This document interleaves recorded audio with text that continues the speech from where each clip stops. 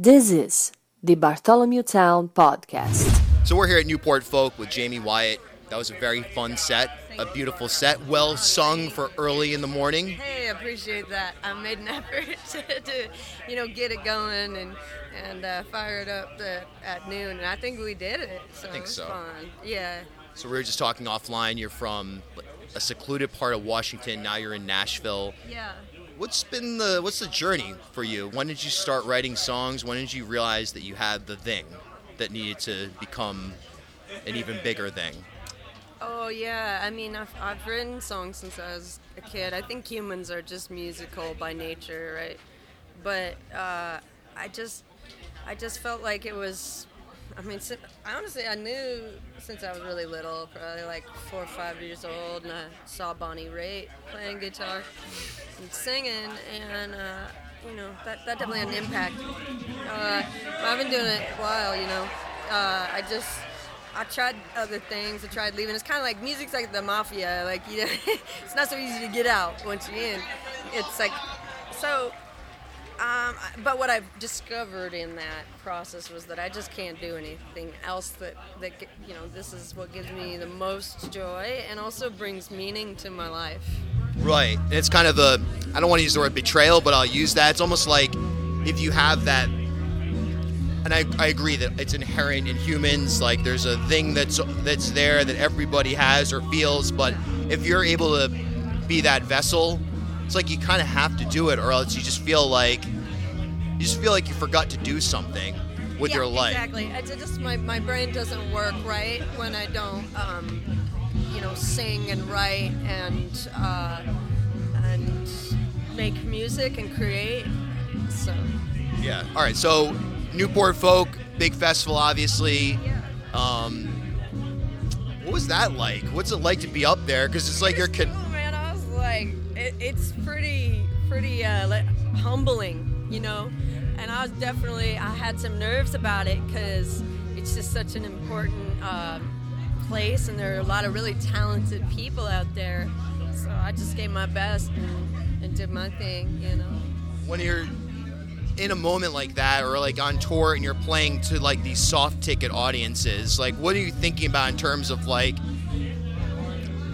winning over people that maybe have no idea who you are? Like is there anything that like clicks that you're like, I gotta shift into this mode that's different than people who come out to see you play in Nashville or anywhere on tour? Yeah, it's just, I'm always trying to compete with myself in performing, and what captivates me as a listener is emotion, and so vulnerability, like getting vulnerable and really trying to pull something out. Like I'll make mistakes because I've written and I've gone for the crazy runs and stuff, and I'd rather see someone make a mistake really pulling from a place of passion than to get up and play it safe, because I think people paid to get in and they paid their hard money and they deserve a show. So I want to bring a lot of energy and a lot of accuracy and get those lyrics across, and hopefully the message, is something that resonates. Totally. All right, so you have new music, you have a new single coming out. What's the process there? What was making that record all about? That record we made with Adrian Casada from Black Pumas,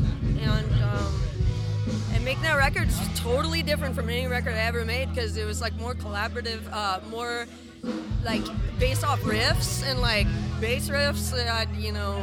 My bass player was like playing at rehearsal, and I was like, yo, what's that? Let's write a song. So we got into a couple studios, and I did a lot of improvisation. That word. A lot of like I wrote on the fly, and then I went back obviously and edited, and found the story. But it's just I wanted to be way, way, way less inhibited than I've ever been. I'm a crafts person. Like I love the craft of songwriting. But there's also this record being that it was more like derivatives, like 70s, 60s, like, just groovy shit. I felt like it had to have a swagger, and it had to have a breath of fresh air that's kind of light but groovy, so that's what this one's all about. It's just, there's some really, really fun infectious grooves, and there's some and then there's more of the acoustic songwriter stuff too on there, and some but a lot of soul and a lot of country. How do you keep the medium alive? Do you ever feel like songwriters, in the, I hate to say it, but Americana tradition, it's maxed out? There's obviously always endless places to go, but you mentioned that we're keeping it fresh. How do you do that without just being purely experimental and self-indulgent? This is a really existential question, but I feel like you, with that improv. I still work within the pop. I'm a believer of the pop school of writing, and the